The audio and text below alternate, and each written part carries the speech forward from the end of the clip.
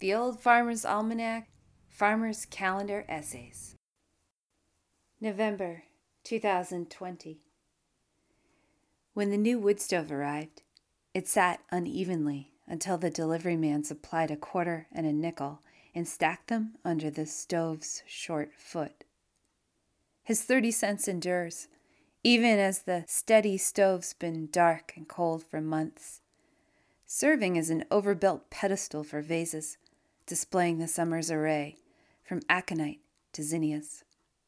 Once, on an excessively sultry day, I caught the cat draped across its soapstone top. Not anymore. Now, orange flames flicker within, and both the cat and dog have succumbed to its heat, basking before it on the floor.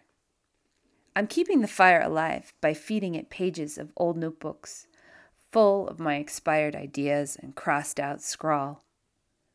Later, I'll shovel these ashes into a wide tin pail, the one I'll carry out to the snow-fleeced pasture.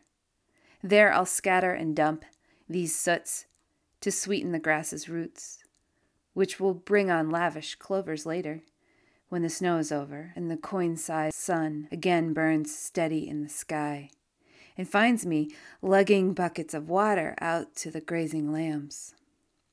Then an idea might spark my mind, and I'll dash back to the desk beside the chilly stove to scribble new lines on a white page.